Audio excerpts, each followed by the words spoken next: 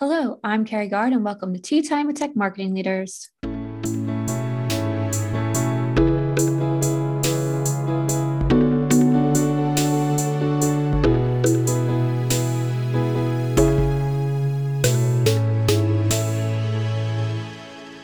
Welcome back to season 12. I hope you were able to listen to my previous episodes with Aileen, Sekou, Sienna, and Luke.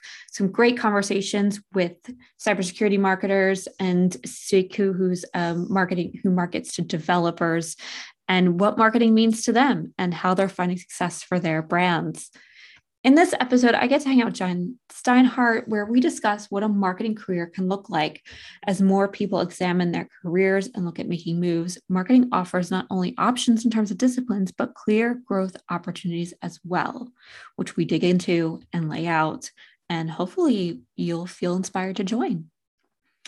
As TechTarget CMO, John Steinhardt is responsible for positioning the company and messaging to their subscribers in ways that maximizes understanding and energizes action. He's convinced that if they do this well, everyone benefits. At TechTarget, they're committed to customer centricity and a win-win view of the world. Here's my conversation with John.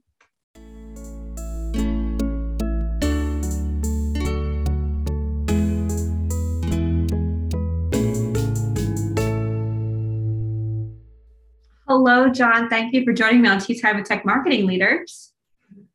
I'm great. I'm happy to be here. It's great to be with you across the ocean. I'm so happy to have you. Thank you for joining me on this fine evening. Before we kick off into the heart of our conversation, which I'm so excited to dig into, let's first let people get to know you a bit. So what's your story, John? What do you do and how did you get there? I'm the Chief Marketing Officer of TechTarget. We're a large, primarily intent data focused supplier to B2B companies. And I got here through, say, two sections or three sections of a career. One starting as an advertising copywriter, doing both consumer and B2B, then really focusing in hard on B2B tech. And moving to the client side, that is a software vendor activity, and doing that a lot, and then arriving at TechTarget, which is somewhat in between what we call the agency world, the marketing services providers, and actually selling technology. We do both services and technology. I love how you called it the in-between. What does that mean, the in-between, in terms of like between the agency and the brand, or off on a different sector? What's in between mean? Now, I'll give you very specifically. We have two software platforms. One is an intent data software platform that provisions intent data that's unique to us, that's captured from our editorial network. And the other is a virtual events platform that allows customers to execute webinars and get leads from that activity and understand account behaviors and individual behaviors from that activity. So those are technology platforms that clients buy from us. And then we have a large analyst and research department that creates custom content that can be specific to a client or it can be about a particular market segment. So the custom content element is really a marketing service. And then we can provision, building from the intent data, we can generate leads on behalf of the client, and we have different leads products that help clients scale around the world so that they don't have to find as many leads, or if they can't find as many leads as they need, to both help marketing and directly to affect sales pipeline. So services and technology. And right? Technology, services and technology. That's helpful. In terms of what you're doing now, the CMO for TechTarget, what's one challenge you're currently facing? I think the biggest challenge, and it's really exciting to see people as they grapple with this and they evolve in their careers. The biggest challenge when you're in a business is trying to sell things is to listen to the market and listen to the customer. We all have this tension of we need to sell things, we need to make our numbers. And yet, unless we can listen to the market really well, and in a specific selling interaction, listen to what the customer is saying, we just go on and on about ourselves. And we don't really change. We don't evolve. We don't optimize our products and the things we focus on when we do talk. And so this challenge of learning to listen is super critical, both in the moment, the selling moment, and to building better solutions for our clients. And so we get so excited that we talk and talk and talk. And it's always a challenge because we're training people to say specific things. It's always a challenge to remember that what we say should be based on what we hear, so that we can't learn unless we listen better. We can't be precise and helpful unless we address specifically what we're hearing the needs to be. And that requires that we listen, which means we have to shut up. It is the shift that's happening, I feel like, where it's less me, and more about what our audience needs and what they're looking for. But I do feel like it's a shift that the market's having in terms of wanting to do it, and a lot of effort, it feels like, in making it happen. It's interesting to hear you say that. I'm kind of seeing a little bit of the opposite. The generation that's entering the workforce now has been brought up, we talk about being digital natives, but part of being a digital native really seems to be projecting something out. There's a lot of watching going on, but there is also a call to project what you're doing, what's happening, what you're eating, all those kinds of things. And yes, it is influenced by listening, but there does seem to be a lot of button pushing things out by people.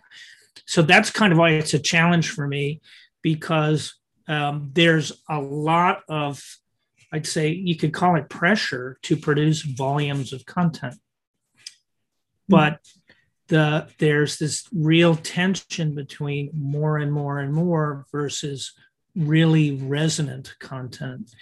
And to make really resonant content, you have to figure out what you're actually hearing. It's tough. It's tough because we like to think that we know what they want. And I totally agree with you, John, of like, you really got to sit and listen. I think we struggle with how to do that in terms of just like, how do we find our audience and how do we have those authentic conversations when, as marketers, we're taught to produce and push instead of sitting and listening. Where do you listen? And we're often asked to do that, right? It's like, I'm coming to you now because I need something tomorrow. So you do your best guess, right? I think we know, Carrie, I think that you and I both know that that's not our best work. Now, a real pro in marketing can come up with something pretty good overnight, but not nearly as good as she could if she really understood what was going on. So if you're in marketing services, there's this real dynamic of how do you get the time to do your best work?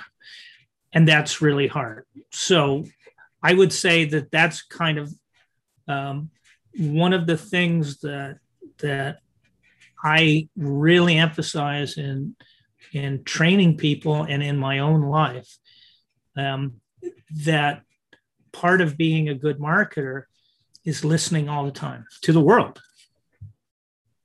So people who are really aware of what's going on in the present, who are dreaming about what could happen in the future, and I want to say more about that in a second, and have an awareness of what's happened in the past, have a greater ability to integrate that into then how am I going to talk to a customer need from a position of authority with and be able to provide advice based on historical grounding and an informed view on what's going to happen in the future. The part of the future I wanted to come back to, and maybe it's me, I mean, I'm interested in what you'd say about this. I think that reading among marketers is super important. And I would say reading nonfiction is really good, especially because it gives you an appreciation for the structures of the past, for the idea that history is written by, the victors, and so that it is not the only representation. It is not necessarily a clear, factual or complete factual representation. So nonfiction, really good. It's great for current events. It helps you in sales conversations, should they go in that direction, because you can converse about things that might be relevant for people. But then fiction as well, because part of what we want to be able to do is help our audience imagine where they will be after coming together with us for some great new project. And this practice of imagining and envisioning is really hard to develop. But for me, by reading fiction, I see these examples of fictional events and fictional futures. And so I start to get a feel of how out there you can be and still connected to reality. So it's helpful to me. So I read a combination of fiction and nonfiction. What's a really good example for you of both, of a nonfiction book that's really hit home for you that you now bring into your work, and a fiction book that you also sort of point to and go, oh yeah, that's where I got that idea from, or that's how I'm being influenced by that? Or is it more of just the practice of reading across the board and then cultivating it over time? What's sort of your experience and how you use those? Well, so there's nonfiction that's directly related. I mean, there's nonfiction directly related to work, and there's nonfiction related to things that are kind of related to work. So the easiest way to answer this, rather than say, here, what are my greatest hits in marketing? The book I'm reading now, I'm reading a book called 1491, which is about Native American history before the arrival of Columbus, and how much of it is wrong and read through the lens of the people, the Europeans who wrote the history as they wanted it to appear. And it's just astounding. It's a total miss of so many important things. And so what I take away from that is that in a business situation, you have this opportunity, sometimes, not always, to help the client see the situation she's facing more clearly. You can only do that if you have a broader view than the client will have when they're locked into their personal situation at work. But you can sometimes relax tension by talking about, let's look at it in the broader term. Let's break this down into smaller pieces. Let's take the pressure you're feeling and understand where it's coming from and potential alternatives to dealing with it. For example, how can we get you more time so we can do this right? That would be a kind of situation where you're in a position to help somebody. Now, on the fiction side, it's kind of weird. So I just finished a book on Vietnam. Vietnam was a big part of my early, sort of childhood. I'm a child of that period. But then I immediately switched over to a new book because it's Black History Month. I like to do a lot of fantasy reading. I think this is kind of funny. So there's this lady who died pretty recently, one of the greatest science fiction writers of all time, named Octavia Butler. And I'm reading her book on a vampire, a Black vampire who appears as a child. And to me, she raises so many interesting points about the interaction of sort of adults that are children, that are physically children, the reaction to the people she's biting, to there being a Black vampire, which they haven't anticipated. And to me, in Black History Month, it's really important to read all kinds of perspectives on Black experience as I struggle to be my better self and to work more effectively with this huge group of valuable, colleagues that I need to attract as customers. I need to serve better as a marketer. And so I have to do a lot of reading in that area.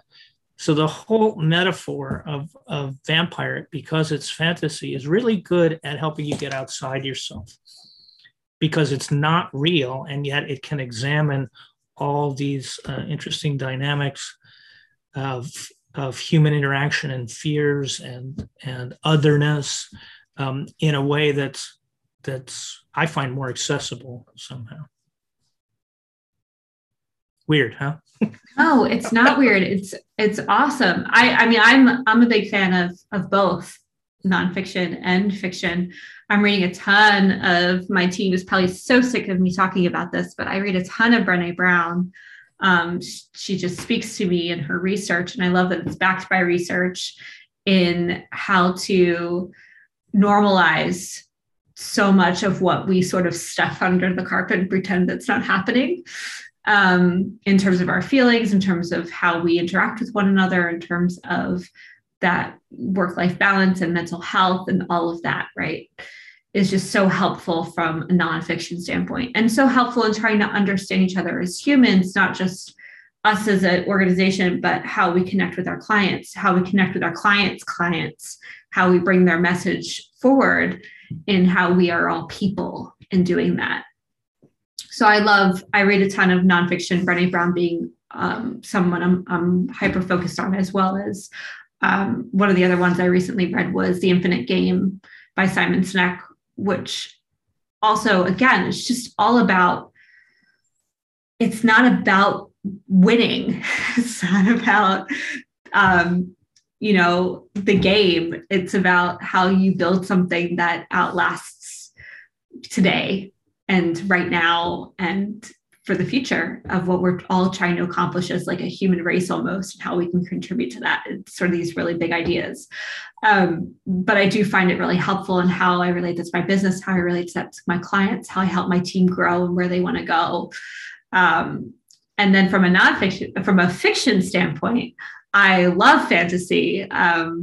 Actually, there's a whole crew of us that talk about fantasy all the time on our Slack channels with the team. And I completely agree that there's this element in fantasy and fiction that by taking it into another world, you're able to see it from a completely new perspective. If it's built, if you read a story that's built in our world and feels of the now, then you're putting your own bias on it, I find, versus when it's completely abstract and in something futuristic or fantasy, and it's not anything that feels right here, right now, then you're able to see so much more because you're not putting your own lens on it. You're absorbing it for this whole new thing that it is. And so, yeah, I love how you're thinking about not just reading it from a fictional standpoint, but how do you take that and then bring it into your work all the time? It also makes us better writers. It makes us better communicators. It allows us to think about the story arc of how we become the guides to our clients and to our clients who are the heroes of our narrative. So yes, to all of that. I wish I was an adamant reader when growing up, and I wish that I did this sooner, but it really wasn't until probably the last 2 years that I really took more to reading and how to actually incorporate that into my everyday. So I'm a little mad at myself for not doing it sooner, but I agree that it has major impact on everything that I do on a regular basis, having really leaned into it recently. Yeah, I mean, so it's really, and so if we bring that back to marketing, so we were talking about, or I was talking about how important I think listening is. And to me, reading is a way of listening. And then it also helps you be more informed in playing back. But when you're reading, you're listening to Yeah. the writer. And so, however you can get into it, either, reading printed word, reading on a Kindle, listening hard to podcasts or even longer form, um, there's at least two levels that I think people can use to help them in their jobs as marketers. One is, what are they saying? What is the story about? And can I understand more about my world from the interactions I'm seeing in the story? Does it give me insights? I see all the time, this is a metaphor for that interaction. This is a metaphor for dealing with that team. But then there's the other part about how the heck did they make this? Because as you aspire to do better content, you got to figure out how to make things. And so I just sit there in awe in some of the podcasts that I listen to and say, holy crap, this is beautiful the way they put this together. And that helps me aspire to, we make lots of videos and we make webinars and we make ebooks, and they get better as we learn technique from our reading and our watching. So watching at two levels, or listening at two levels, I think is super important. What's in the story that you can use and how the story was built, I think can be really helpful. And then there's the aspiration part. If you have a really good book, why not aspire to making something in your work that makes other people feel the same way? Like, this was really helpful, or I'm glad I read this. If we can aspire to that level, I think we're setting our goals correctly. Not aspiring to get it done, which we have to do 85% of the time, but aspiring to greatness. So, that connects to why I've liked marketing as a career a little bit, because I get to make stuff and I get to try to make the best stuff I've ever made. And not just me, right? By extension, my team.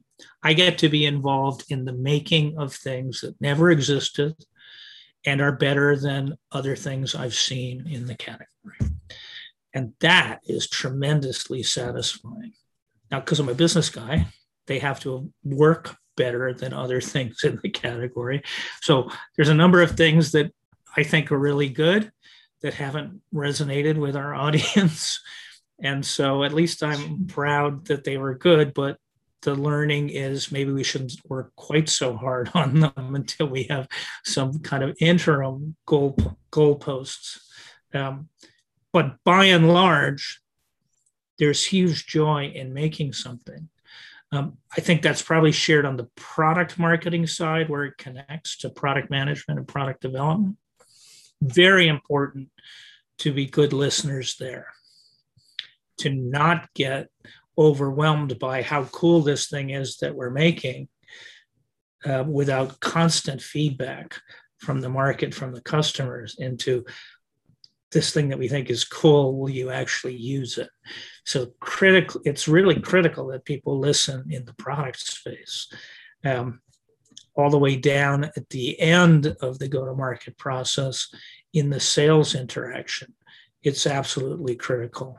And certainly post-sales in customer support, in customer success and the onboarding process.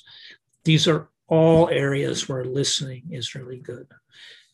Then, of course, you have to act. So to be a marketer, it's different from doing art. There's this really important focus on delivering within a specific time frame. You can't continue to nitpick at things. So you have to develop a process for a relative high level of quality that you can deliver repeatedly and that you can scale. So that's a real pragmatism that seriously differentiates marketing from true art. Because even though true art, if you're going to make a living through art, you have to have deliverables and you have to deliver at reasonable scale to sell some of them, right? So even a professional artist is not doing art solely for art's sake. She's doing it to make a living, but it's all the more so on the commercial side, especially in B2B.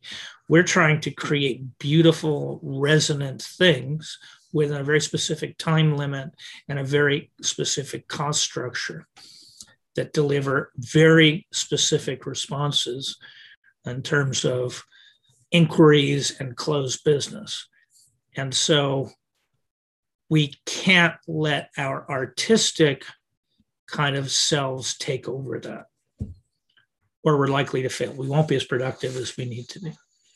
Well, as artists, it's really hard to, it's this concept of a painting's never done, right? At some point you have to let go. And as artists, that's incredibly difficult. So it's more of like, at what point is this considered acceptable to the outside world? And then I can feel like I've met the objective versus what I feel makes it complete, which is really never as an artist.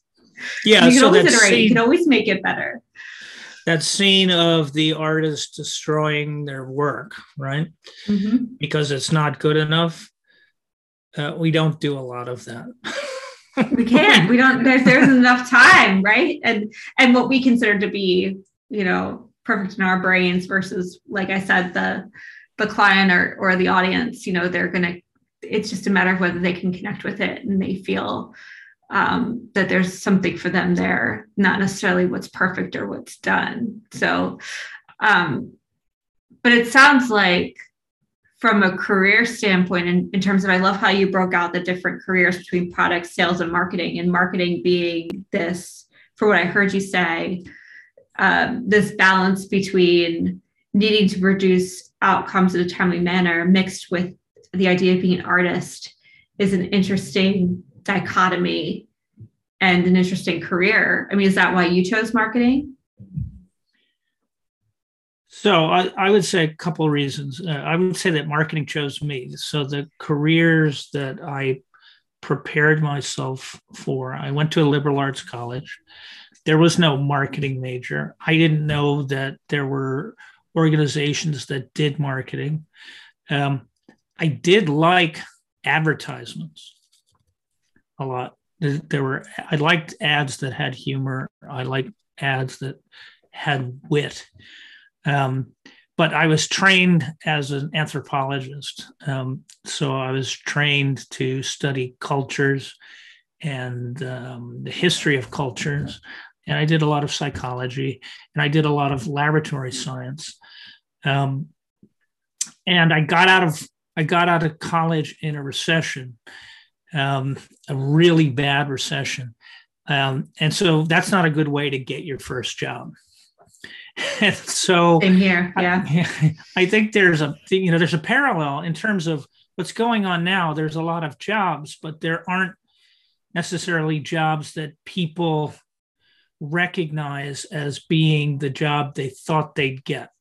So my first experience was, I didn't want to get a job in a laboratory. I had worked in a laboratory. I had 3 jobs to survive. I had one lucky break. The lucky break was that I got an apartment. I shared it with one person and it was really cheap. Mm-hmm.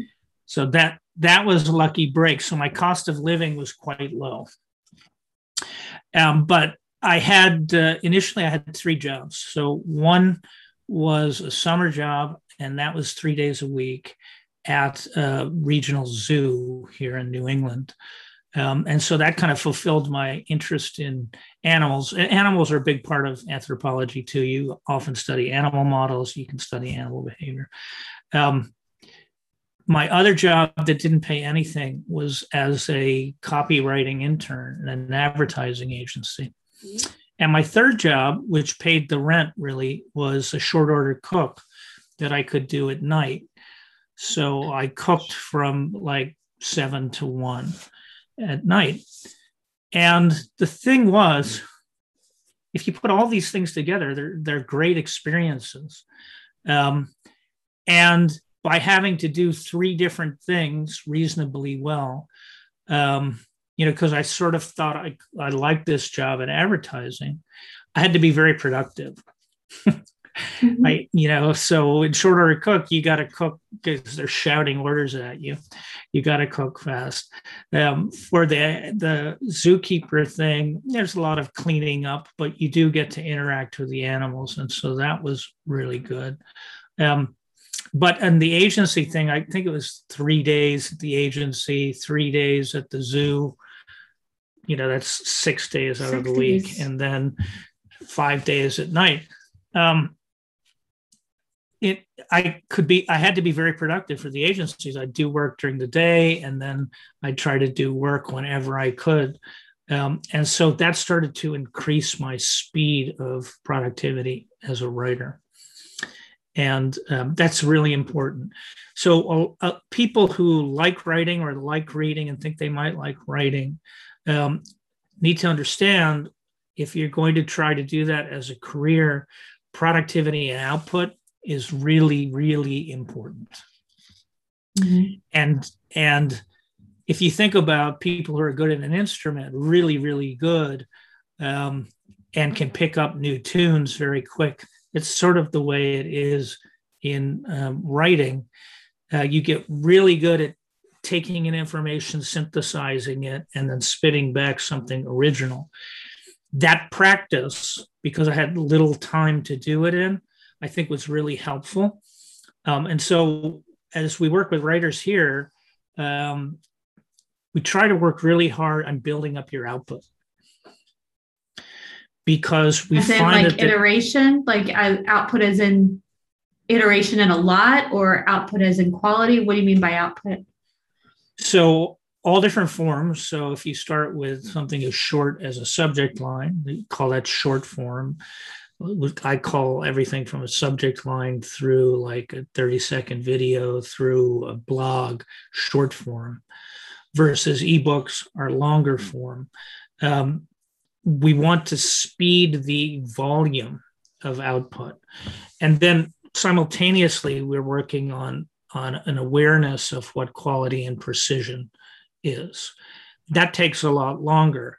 But if you can't get to output, you can't buy the time for quality. If the longer and longer you take on quality, the more you're missing on the volume of output necessary for everyday processing of your email marketing, of your social. So you have to get to short form volume and be very comfortable. You can't sit there and say, gosh, I'll write 1 blog a week and think that that's adequate for a professional writer. Mm-hmm. Professional writers write a lot of words. They don't have in a marketing problem. Yeah, I mean, that's an interesting question. Can you build a career in marketing without writing? I do think you can. It's just that would tend more towards what we'd call marketing ops. Mm-hmm. On the technical integration and user side. And there's a lot of listening there, right? To implement a product correctly in marketing ops, that's requires listening. To provide advice on how to use data that's coming in through your first party systems, which can be a marketing ops role, an analytics role. You have to learn an awareness of what data is useful, what insights are useful, and you have to listen to learn that. Those are areas where writing is not essential, but it's never a bad thing. So at a minimum, writing accurately and precisely is super helpful. Writing beautifully is a different part of the marketing world, more in the content production space. Yeah, which explains your where it all started for you from an advertising perspective. We talked a lot. I love this because our core conversation that we wanted to get to is around a marketing career and what that means. And we're on the path there. So I just want to start driving that home a bit. And so we talked about what a marketing career could look like. I love your marketing career because I always love to ask the question, what's your story? Because when we were children, if people asked us what we wanted to be when we grew up, it was never, at least for us, it was never a marketing person because we didn't even know that. I didn't even know that was a job. I didn't know that was a thing. Yeah. I didn't understand like the Mad Men world at the age of 8. So it's always interesting to me when people tell their stories of how they got here because it's not a linear one and it's always an interesting background like yours.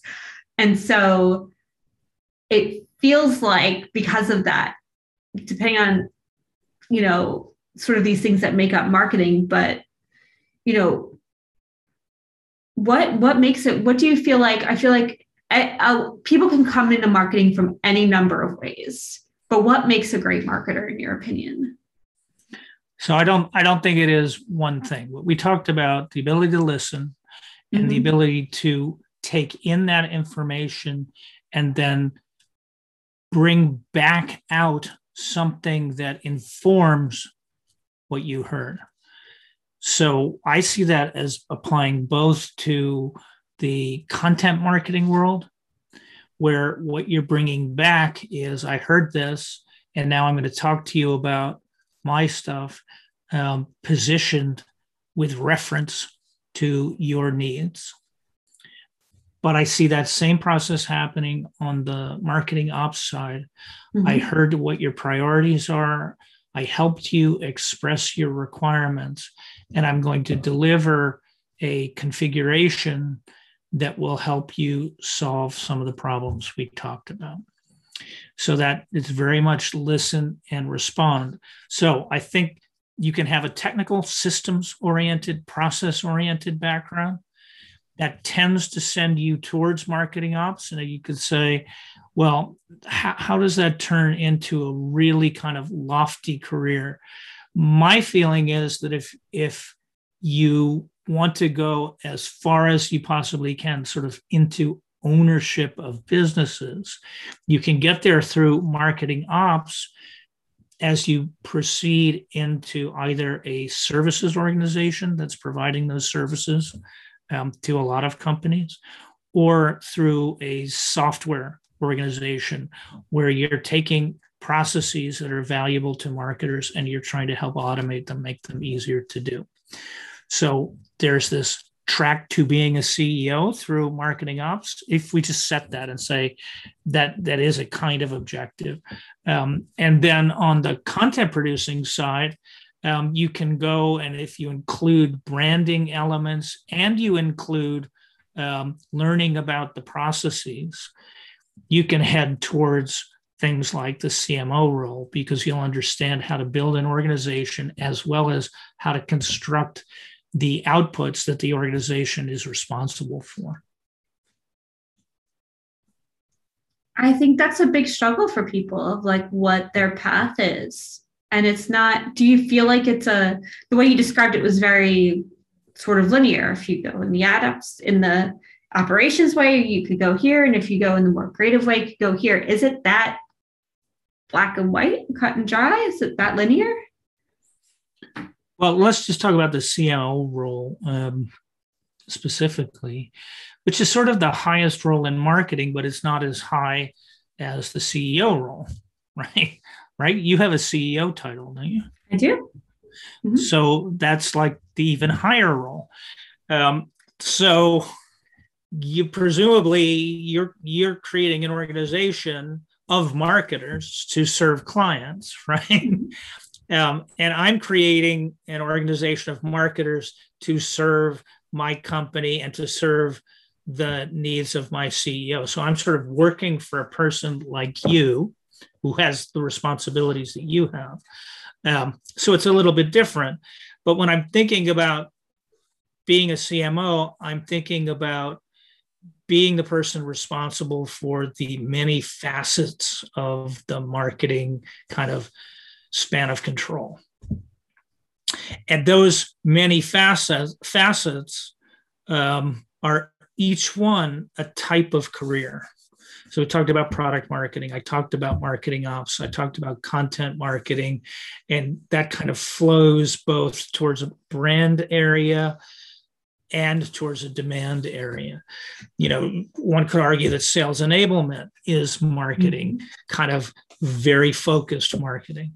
And so there are these flavors, and you can get very high in an organization and make plenty of money by specializing in one of those areas. So what my takeaway from that is, if you want a great career, think about what you like to do. And marketing is a wonderful place because it's many different possible career tracks. Now, if you want to if you're a control freak to some extent, you want to you get satisfaction about doing things at greater scale. So you want to have a team that enables you to address problems of large scale. Then you're going to start bridging across those subgroups. And if you're going to have empathy for specialists in any subgroup, my feeling is you ought to try to know a lot about what they do, so that at a minimum, you can really internalize a respect for what they're bringing to the table.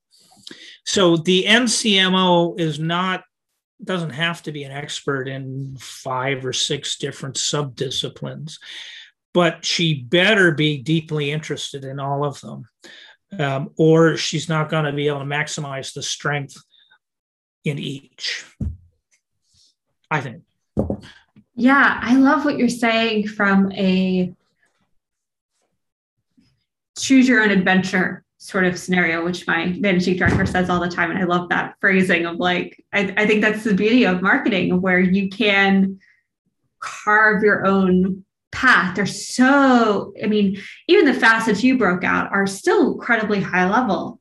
If you're talking about branding versus operations versus sales, and then you can even niche down into those, from media to creative to website to, it is literally choose your own adventure of where your heart, what speaks to you, of where you want to go. And the way that I look at growth in marketing and how I've been communicating to my team is growth is a jungle gym. It's not this ladder anymore of where you come in as assistant, you go to senior supervisor, all the way up. It is this navigation of what you want to learn and where you want to grow and what you want to absorb next. And then as you find those ways of niching, then you sort of carve out where your path sort of leads you in a way of things that you love doing versus the things you feel like you have to do because that's the ladder. I feel like that's the shift that sort of happened in the last 5 to 10 years. Are you seeing that on your end too? Or is that just because I've carved out this echo chamber and as an agency, and that's just sort of what I'm hearing over here, which is entirely possible? So I think part of it is B2B marketing. So B2B marketing has undergone dramatic shifts in many, many, many pieces of it. Advertising for B2B 25 years ago was a very minor thing because it was too expensive, right? Mm-hmm. You didn't get the return. You couldn't, if you were selling, engineering products to manufacturing firms,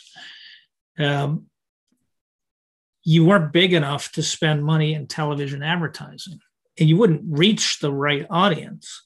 And so advertising wasn't really a part of B2B. Even lead gen wasn't really a part of B2B because much of B2B was about transactions where lead volumes, while we look at lead volumes didn't function the same way that they do in, say, retail sales. driving inquiries to retail where people are going to buy more chewing gum. So the whole idea of price elasticity is very different in B2C from B2B. So I would say, long story short, that the last 25 years have been this fluorescence of marketing in B2B. And so this didn't really exist 25 years ago.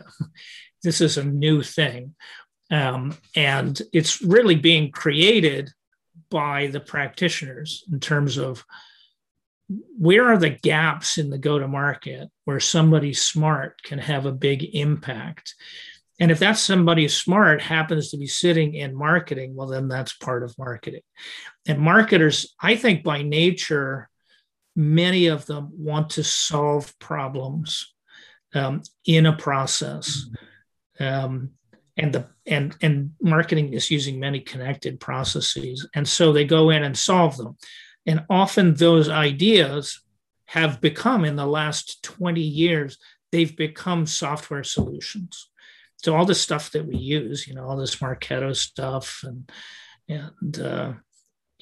things like chatbots and all this stuff, those are marketing solutions to marketing opportunities or problems. And so I consider the thinking that was done to create those products thinking done by marketers. And so there's this huge opportunity to invent stuff, software. Yeah, there is. That's such an important point. I mean, anything from the ABM tools we use, I mean, that in and of itself became its own industry, like in the last 5 years, right? ABM you got the ABM idea, and then you've got tools to help you with ABM, right? Two different opportunities. Yeah, it's interesting to think of it that way. Of all the MarTech that's come out was really because we had to do something manual at one point. Yeah. And now there's a solution for that. And somebody saw that. Mm-hmm. So that they had to be interacting with a marketer, right, to see that. And then they said, let me take that and let me solve it for more folks. So that's an entrepreneurial idea. And so that process of entrepreneurially solving problems, which you see on the agency side, right? Somebody comes to the agency and says, I'm going to hire you guys because you're going to be entrepreneurial at solving my problems faster than I could, right? In better ways than I could. I see that as a necessity or a benefit of being in marketing, because some of the things we make aren't that hard to make, but they still are solution oriented. So we get to practice that. And as you progress in your career, you might seek out bigger and bigger problems to solve. And that the solution might take the form of a service offering, might take the form of an implementation of a tool. And in doing that, you start to understand how tools make. And then you could ask yourself, well, why don't I make a tool that solves this problem? And then all of a sudden you're off in the software direction. So it's just huge. The potential of this career path. And so I would say one of the greatest things about marketing is how varied it is. And I don't know, you can say, well, engineering, well, they're always inventing things, but they're building things that they're asked to build. Marketers have the opportunity to continuously invent themselves, invent new processes, all kinds of things. So I think it's like one of the most open careers there can be. Right? I also feel like it's one of the easiest to get into as well. Because that's a trap, Carrie. Come on. It's easy to get into, but it's not easy to succeed in. It really is. No, I think you have to have the right. There's this mixture of background that I feel like we've been talking about, from a scientific to creative to solving problems mentality that you need to be successful in it. But if you have sort of the right mixture, once you're in and you start to find your niche and what you love, then the opportunities are endless. I agree that it's not for everyone. And I'm not saying anybody can get into it. I'm just saying that if you have that right mixture of things we've been talking about, then getting started isn't hard. Unlike some other industries where you can be a doctor or a lawyer or something to that magnitude, then it's a much entry getting in. There's a much it's clearly late at night for me, but there's a much a bigger barrier to entry to get into those industries than getting into ours. To succeed in ours, you need to have the right path, the right mixture of being successful. But getting started is a lot easier than some of the other industries. Yeah. So we don't need a license to practice. Yes, I don't know. I told you, so my mother-in-law said to me something when she was meeting me for the first time that was kind of interesting. She said, so I'm told you're in marketing. I said, yep. She said, that's not a real job. So right, low barrier to entry. I thought that was very good. It's not a real job until you make it a real job and you produce something that really moves the needle. And so I would caution people not to be fooled that you are in marketing. You're measured by the things you do, that largely things you make. And so on the one hand, it's really easy to get in, but here's the easiest way to get in. I guarantee you.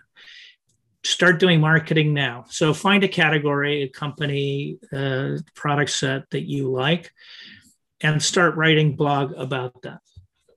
You'll get a job so fast because you'll be the only person who they can find in your price range who's actually demonstrating that she's involved in that industry. Put it on LinkedIn. So force yourself to think about it, to write about it, to have an opinion. You'll get the job so fast you won't believe it. Now, you'll be doing the job that you were proving that you could do, probably. But you won't have any trouble getting a job. Time and time again, I see people say, I want to do marketing, and say, okay, where's your portfolio of the work that shows that you really want to do marketing because you do it? And they go, humana.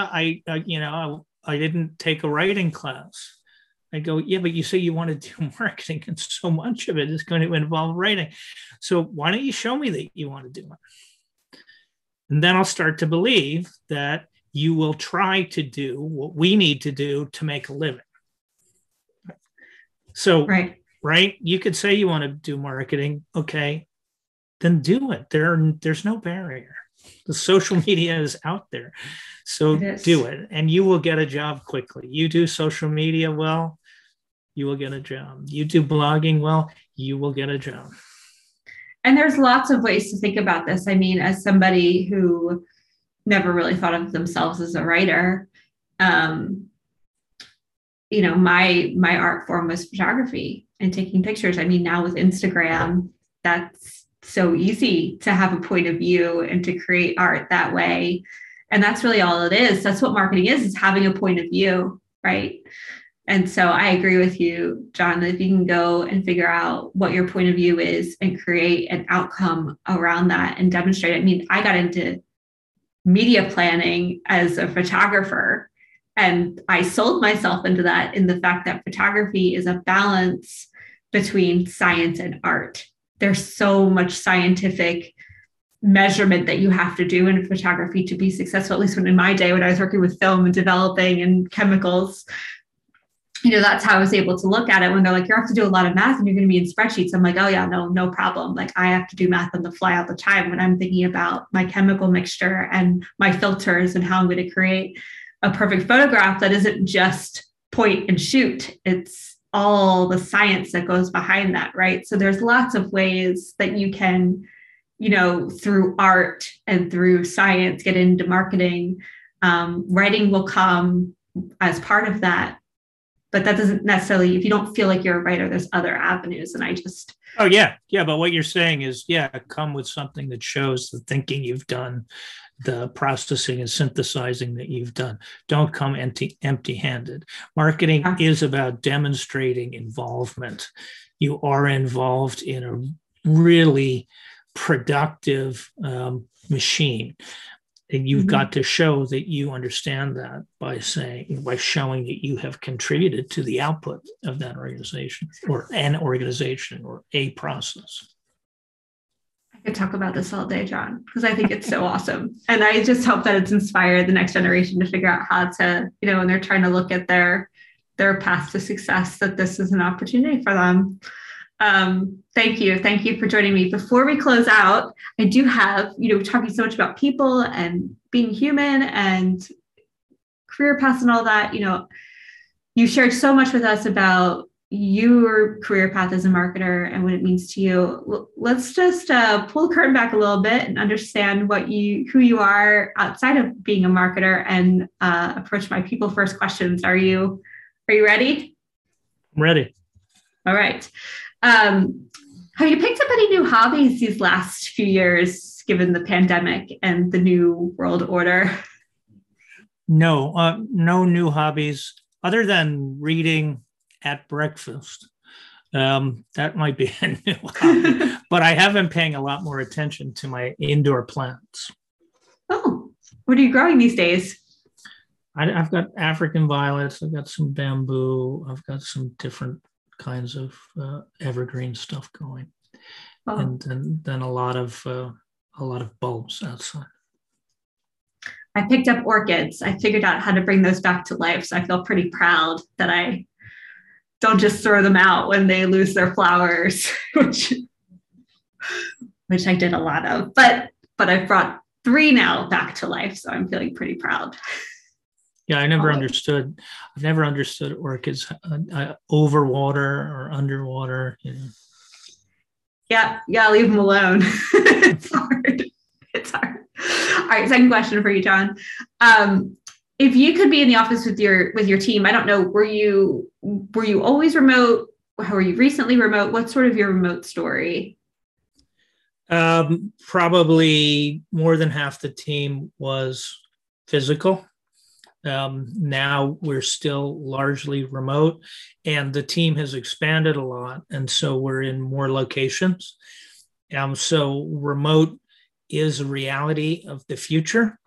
And I've worked at a lot of global companies, and so my team was all over the world in the past, so I was pretty comfortable.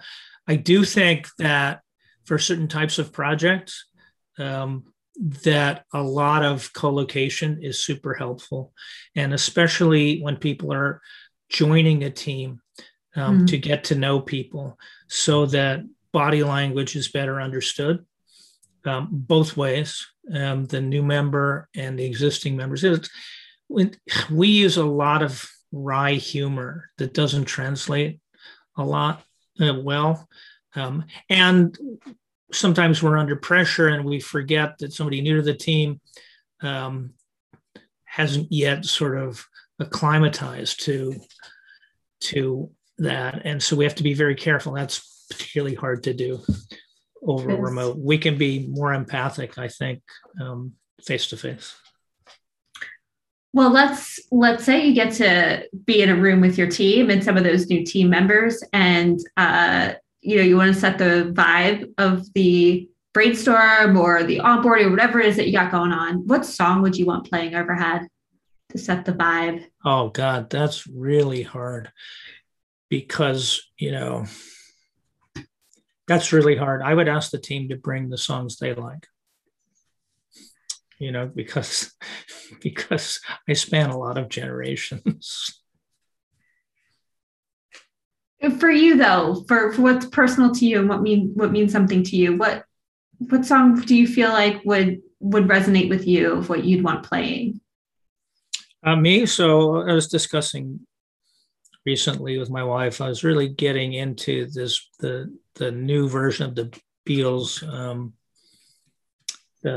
Beatles documentary, but I'm actually a Rolling Stones fan, and she, not a huge fan of either one. She did say the Rolling Stones are better. They've been around a lot longer, and they're kind of bad boys, and I like bad boys. She said, I like bad boys. It's good on her. And being, I'm pretty conservative, I think, risk averse, that is. So I did get a little thrill that she suggested that maybe maybe my favorite band was a band she liked too. So I would start with the Rolling Stones, not necessarily the song Start Me Up, but probably something close to that. Awesome. Well, I'll add that to our Spotify playlist so people can tune in and get rolling. All right, last question for you, John. That was not pun. Anyway, last question for you, John. If you could travel anywhere in the world right now with no constraints or challenges, where would you go and why? So I'd go to two places. I'd go to East Africa for the animals, and I would go to India for the people, because of the history and the huge diversity of peoples in India. And in Africa, I could talk about the people all day long too, but the animals are significantly different from the animals in North America. And so given that I was a zookeeper and I took care of some gorillas, I would really like to go to Rwanda or Uganda. Awesome. Oh, John, thank you so much for joining me, for sharing your story and a career path in marketing and how we can all join in on that. And it was just such a joy to have you on. So thank you. Thanks. Let's do it again sometime. Thanks, Carrie.